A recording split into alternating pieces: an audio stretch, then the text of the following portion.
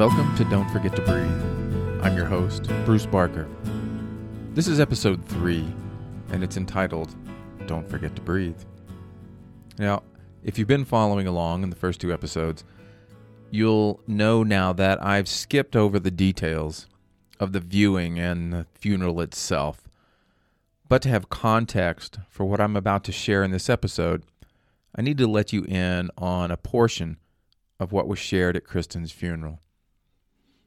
As I mentioned in episode 2, Terry, Kristen's uncle, was tasked with presiding over the funeral. And as he spoke, he told the ancient Greek myth of Daedalus and Icarus. If you remember, and if you're familiar with this story, Daedalus was the father who made wings formed out of feathers, held together by wax and his own tears, for his son Icarus to use to fly and escape the island of Crete. Terry went on to say that we as Kristen's parents did our best to set Kristen free.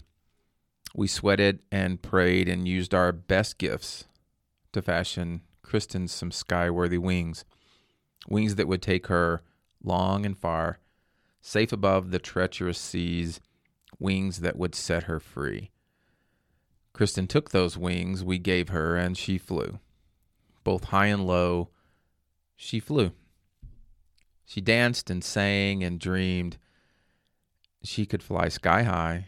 She could drop valley low, but she flew. And though she never reached the limits that make us all more fully human, throughout her short flight of freedom, Kristen laughed and prayed and played with an honest and open love that most of us lack the courage to embrace. She sunk her teeth into what was wild and real and raw and would never let go. What we wished for Kristen would not be, not here. Terry went on to say, we wanted Kristen to be more at peace with the gifts of her life, just as she was, and the gifts of this world, just as it is, incomplete and frustrating and ultimately wondrous, the wondrous world called life. We wanted Kristen's heart to know the sad beauty of it all, that in all life, all symphonies remain unfinished. These things and more we wanted.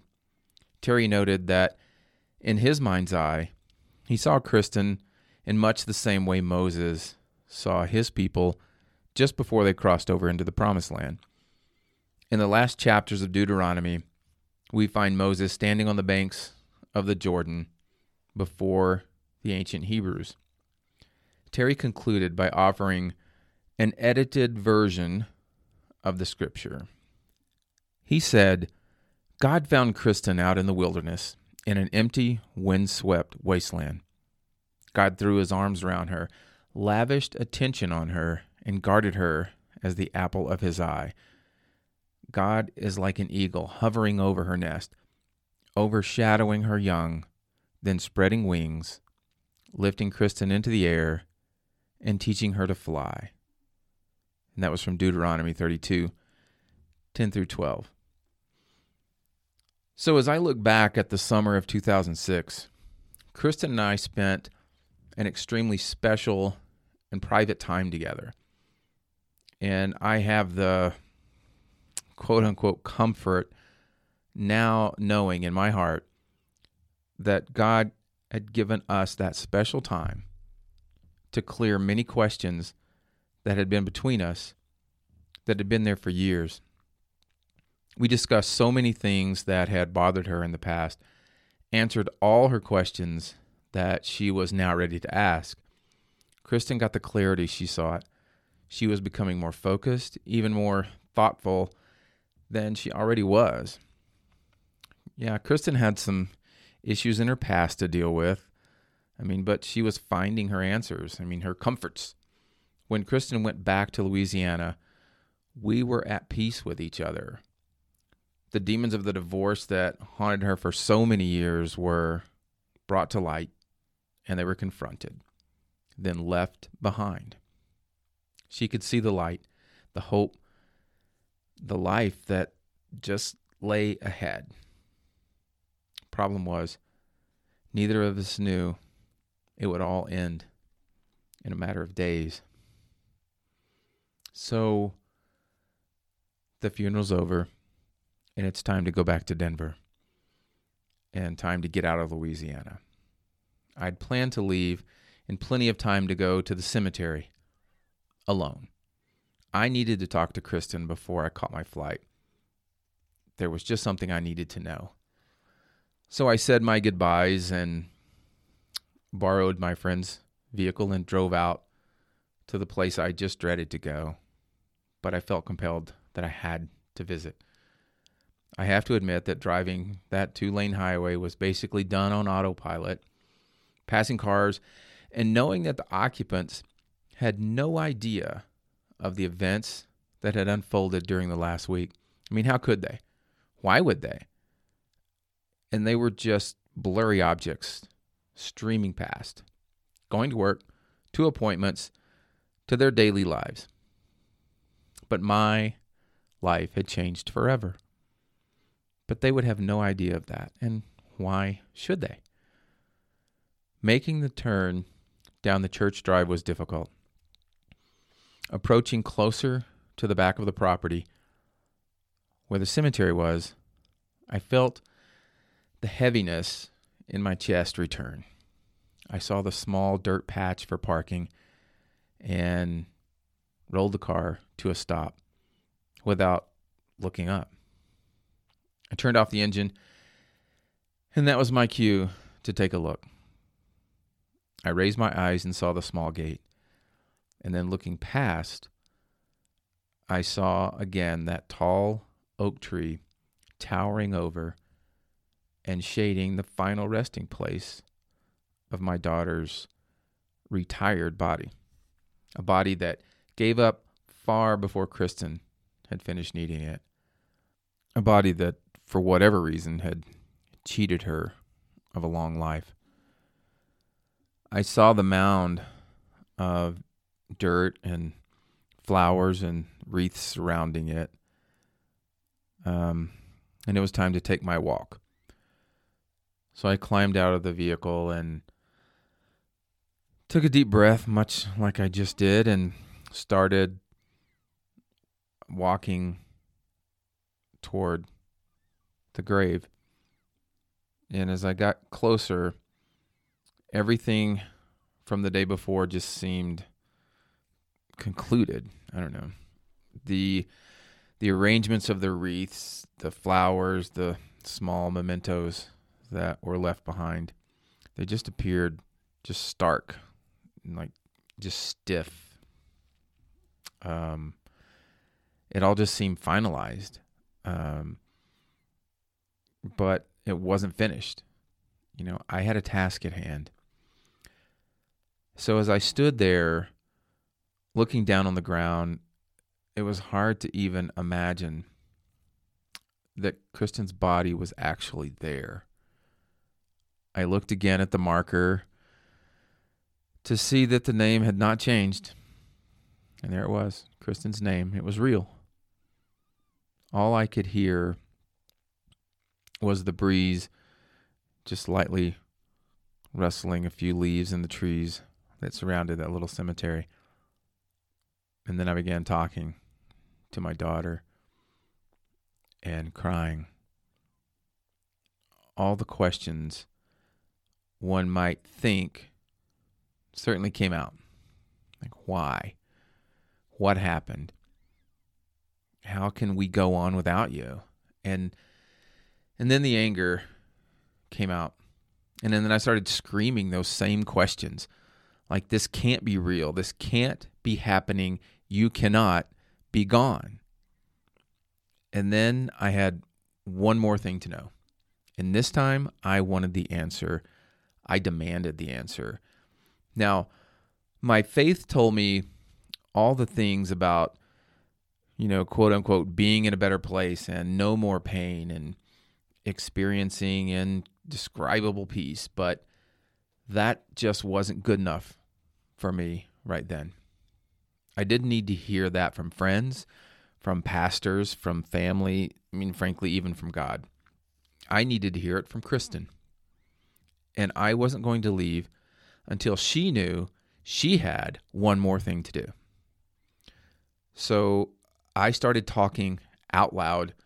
My voice probably was soft at first, then gradually kept getting louder, finally to the point that I was shouting. And I said, Kristen, I don't know how it all works, but I do know if you're allowed a limited number of contacts, this is the time. I don't know how you can do this, but you have to. I need to know. I need to know. I need to know beyond a shadow of a doubt that you are really okay. I need to know that you are really at peace. And I don't want to whisper. I don't want some subtle sign. I don't want a tree branch to suddenly fall. I don't want to have to guess if that was you letting me know. I want an in my face, no way to dispute it, answer that you're okay. And I want it now. And I said, and I remember saying, do you hear me, Kristen? You were always stubborn, but you've got to do this one for me. You got to do this for your dad. You've got to let me know. I mean it. And let me know. And then it was quiet. The leaves were rustling. A bird or two moving through the trees. No sign. No voice. No miracle. Nothing. So it was time to go to the airport. And as I began slowly walking away, I said once more, I mean it, Kristen. You have to let me know. I got back in the vehicle, looked up one more time at her grave, at the tree standing over it. And then I slowly began driving away. The closer I got to the airport, the less life meant to me. I hadn't heard my answer. Like turmoil. Everything was just filling my body and mind. Unimaginable and undescribable pain and loss just dominated everything.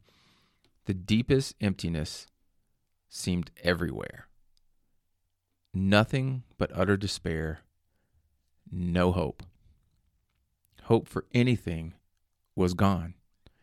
Even that the next day would come, it was all gone.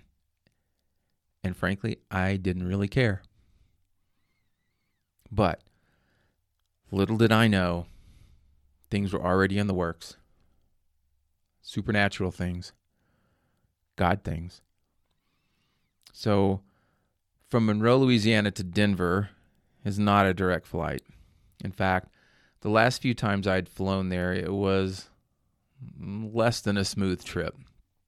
The trip consists of a commuter flight from Monroe to Houston, then jet service into Denver. The commuter flights had always seemed a little bit bumpy. If you've flown on a puddle jumper, as they call it, you know what I mean. So when Kristen would make the flight, she usually had a comment about that particular leg of the trip, and I expected much of the same on the return. The difference was, this time, I couldn't care less.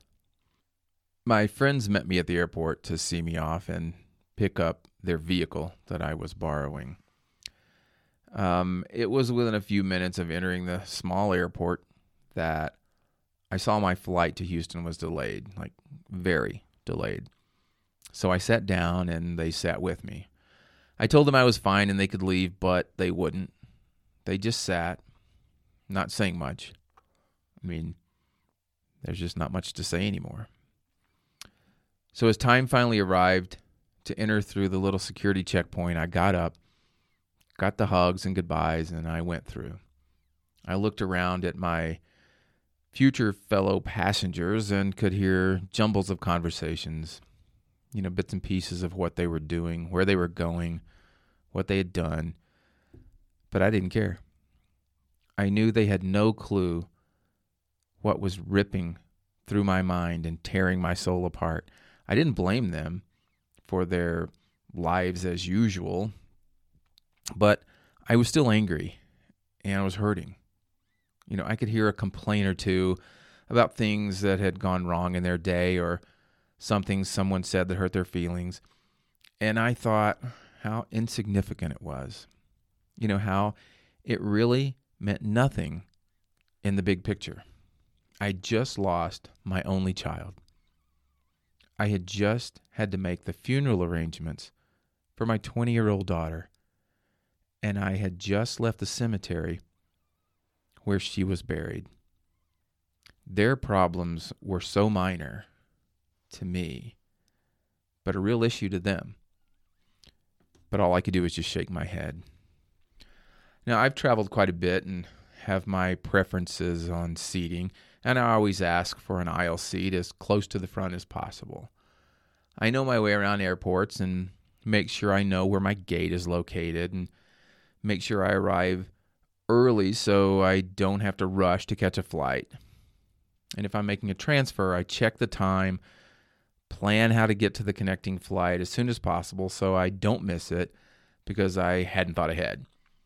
But this trip was not like any other I had taken. There was nothing typical about this return flight. I wasn't doing my normal planning. But what I didn't know is there was planning going on. So when we finally boarded the plane, I was in the last row in the middle seat of the narrow little plane.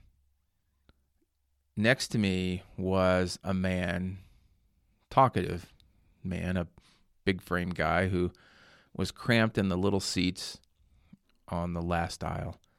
And here I was with my legs extended straight into the aisle ahead of me. And I didn't care. A single row of seats to my left and a double row of seats to my right. And I in the last row. And I just didn't care. So soon after takeoff, everyone on board realized that the air conditioner wasn't working. A full cabin of passengers on a small commuter plane capturing that humid July heat in Louisiana, well, that can make for a really uncomfortable flight. And with no air conditioning, it's not a good combination. And then the turbulence started. And that started from the typical summer storms. But this time, that turbulence was rough. The plane was really bouncing. Passengers were gasping occasionally at that unexpected high and low as we were tossed around. And the heat was thick. Sweat poured down the faces of everyone I could see in the back of the plane. And there I was, arms crossed, leaning back, legs stretched out, the calmest person on the plane. I was calm because I simply didn't care. At that moment, the plane could have taken a nosedive, and I knew I would only smile. I knew that because if this were the time for death to come to me, I was ready. Because I was ready to see my daughter again. I wanted desperately to see her again. I was ready. I was really ready. But someone else had a different plan for me. So the landing was less than stellar, and we taxied slowly to our deplaning spot on the tarmac. And I looked at my watch, and I knew that there was no way I was going to make the connection, having a shuttle bus ride and then a very long walk to take. So I was in no rush. Again, I just didn't care. I ambled onto the shuttle after we deplaned and leaned against the glass. I heard the big guy next to me tell the person next to him that he was going to Denver for a work project. So I knew he was on my flight as well. So once we got off the bus, rather than know where I was going, I just trailed the big guy at a distance. And he hurried down the concourse and through all the different travelers. And then I saw him make a quick dash toward a ticket counter, and I knew I was close. And I glanced at my watch again and saw it was well after the departure time. So I continued to just amble my way there. As I got closer, I saw that he was actually handing his boarding pass to a gate agent and thought, well, I guess I'll make it after all. But again, I still didn't really care. I walked up to the gate agent, boarding pass in hand, and she said, "You must be Mr. Barker. You're the last one on board." So I went down the jetway and on to the plane. It was obvious that most on board were excited to leave, but my attitude was a bit more callous. I was still in a fog. I was still in shock. I was still angry. I was still being ripped apart inside my very soul. I was certainly not looking forward to getting back to life. I mean, for what? I still had no sign, no message, no clear answer that Kristen was okay, at real peace, that she was still there somewhere. So with this hard, callous shell securely around my body, I walked my way down the aisle looking for my seat. I could see the seated passengers watching me move down the aisle, I'm sure anxious to go. I also knew they had no idea what I had just done over the last 72 hours. I'm sure some were wondering why I was the last to board. Is he the reason that the plane is departing late? Well, little did they know, or even that I knew at the time. But yes, I believe I was the reason that the plane was late departing, because I was meant to be on that flight, but not just me. So as I saw my row and that my seat was next to the window, I had to slide past the seated passengers there, and the person in the aisle seat got up, as most do. But the girl sitting in the middle seat remained there, of course. So I could see out of the corner of my eye that she was watching me. And I glanced at her in that moment, and she just seemed to have the face of an angel. I mean, at least that was the first thought that popped into my head. But, what does an angel really look like, you ask? Well, I'm not really sure, but this one was in her 20s, freckle-faced, light complexion, dark red hair, and dimples when she smiled, which she did as I stepped over her. And as I stepped past her and began to sit, my hand brushed against her knee slightly as I was reaching for my seat. And at that very moment, that split second, the most incredible sense of peace and calm that I had ever felt in my life, or ever since, rushed over me in an instant. I mean, it rushed over me. And I cannot begin to describe this feeling. There's no words I can conjure up to even begin to describe this feeling other than to say peace and calm 1,000 times greater than those two words alone. Pure peace. Once I sat, the first thought that came to mind was to ask her, "Who are you?" But common sense told me to keep my mouth shut and get back into my shell. So I did. I just sat there and started staring out the window, wishing the world away and trying to keep from crying uncontrollably, as I had many times over the last few days. I kept looking at my backpack on the floor and wanting to take the pictures of Kristen out that I'd brought with me and some that I got while I was there. But I found it hard to do, not knowing how I would react in this very public setting. But she was my world, and We were alone in that world on this flight. At least that's how I felt. I noticed the girl to my left occasionally looking over at me, and I would, in my mind, stealthily wipe away a small rolling tear. I went ahead and pulled out the packet of pictures from my bag, and I turned my body away from everyone and started going through the pictures one at a time, with tears beginning to escape my eyes a little more frequently now. And after a few moments, there it was again, that feeling of pure peace and calm.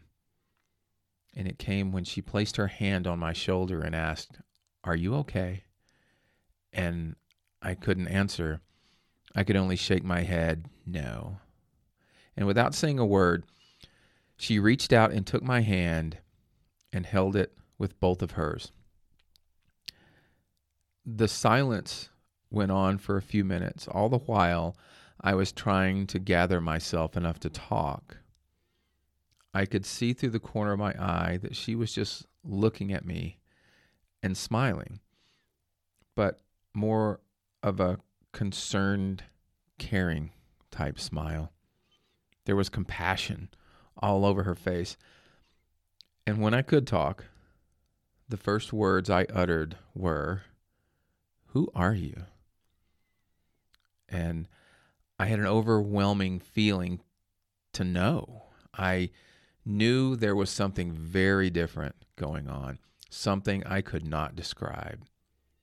And she didn't really answer, other than just smiled, turned her head to one side, and shrugged her shoulders slightly. But I guess that was her answer. Strange, I guess. She then looked down at the pictures in my hand and asked, "Who is she?"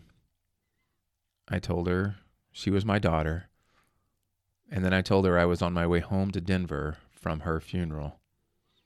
And then, one hand holding mine, she put the other hand on my shoulder and began to comfort me and tell me that she was so sorry.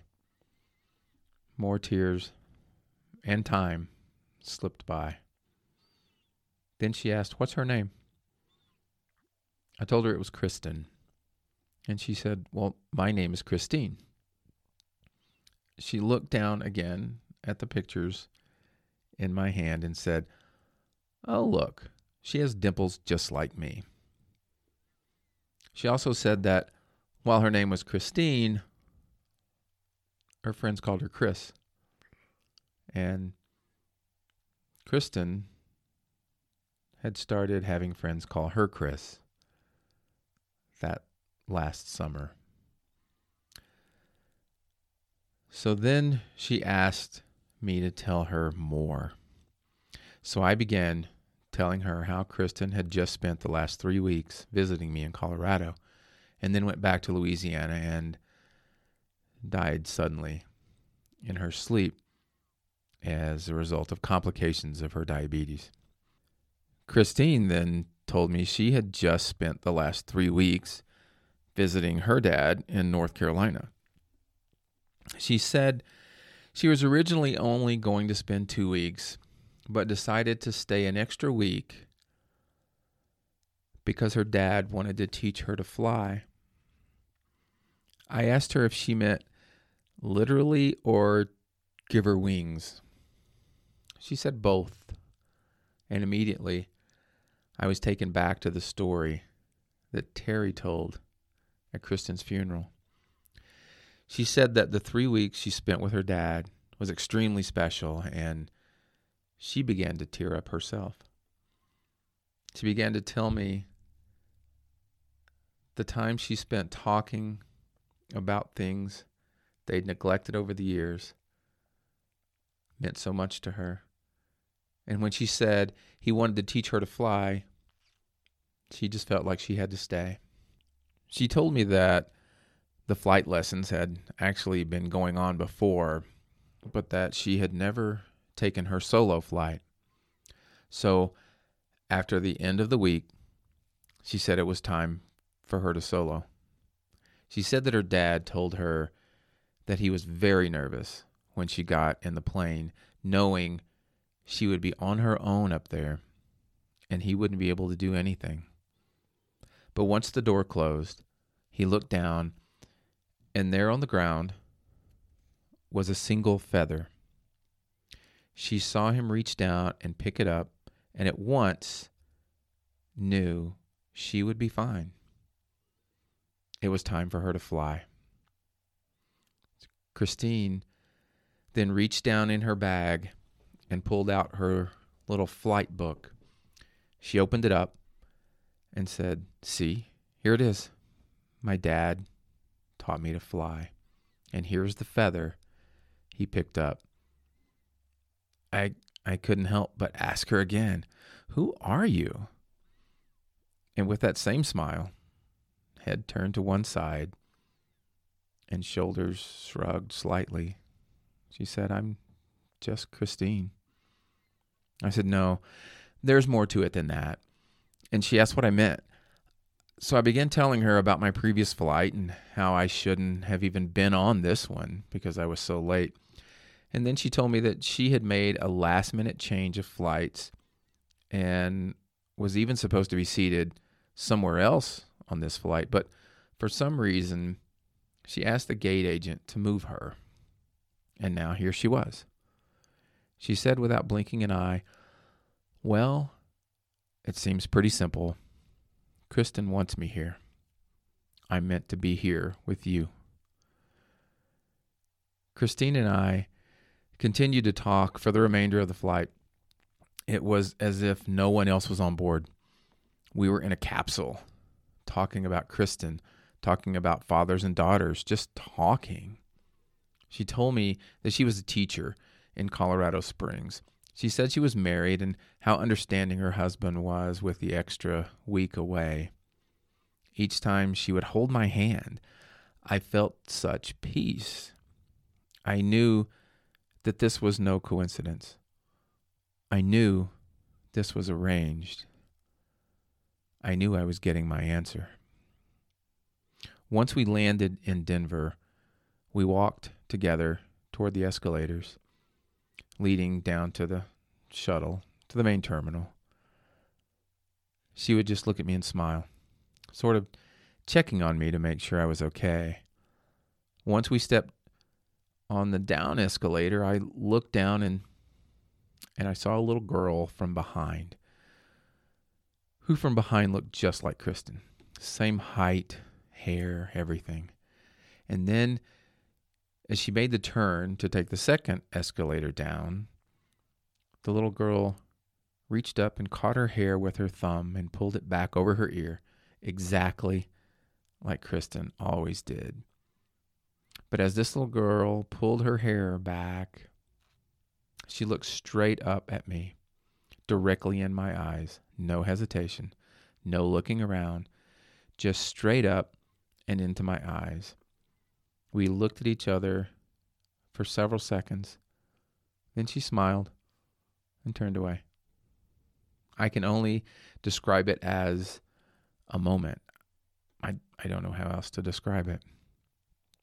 Christine and I, we located our carousel for the baggage and stood back away from the crowd. I told her that I knew there was no way my bags had made the connection in Houston. But we just stood there, watching bags go by. She called her husband, who was almost at passenger pickup.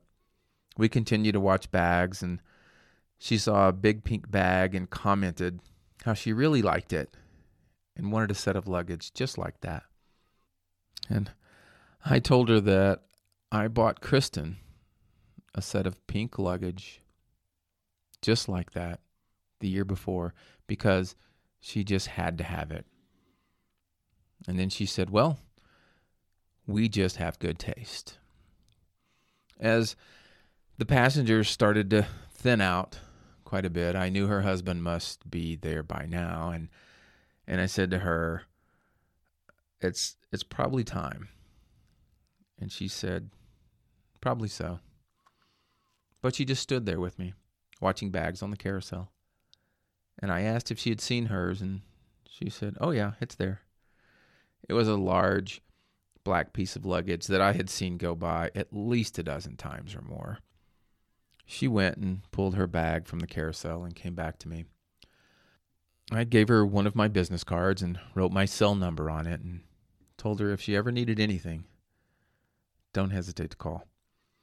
She looked at me, told me she would, and said she probably should go, that her husband was probably wondering where she was.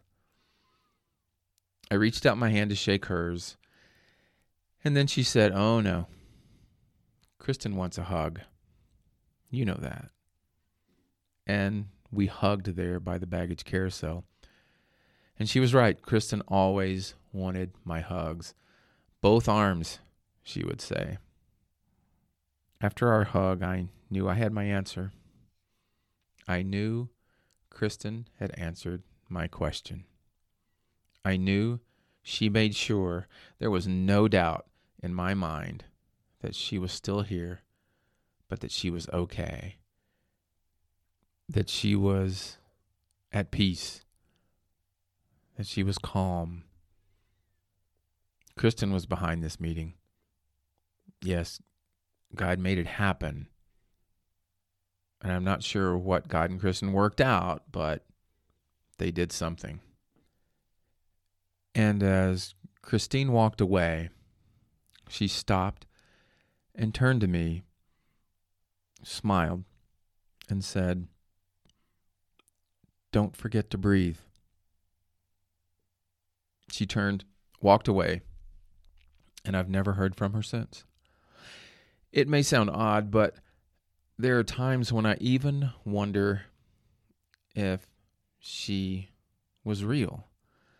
I mean, maybe I did look into the face of an angel, a real angel.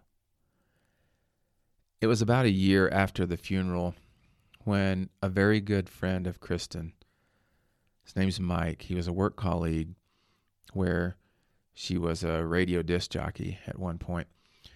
He wrote a message on her memorial website that referenced her saying, "Don't forget to breathe." Well, when I saw this, I thought he was simply putting the past together with the bracelet that he now had and simply making the relationship between the two somehow. You see, I had made these memorial bracelets after this, and they said, "Don't forget to breathe," and sent them to a lot of people. And Mike was one of them. So I just assumed that's what he meant. But it did stay on my mind.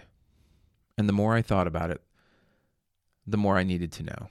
So I contacted Mike and asked him about that statement. And he said that while working together, Kristen would see him getting stressed about work, about life, and would say to him all the time, "Don't forget to breathe." He thought she said the same thing to me, since that's what was on the bracelet. But Kristen never said that to me. She had never told me, "Don't forget to breathe," until August 1st, 2006, near the baggage carousel at Denver International Airport.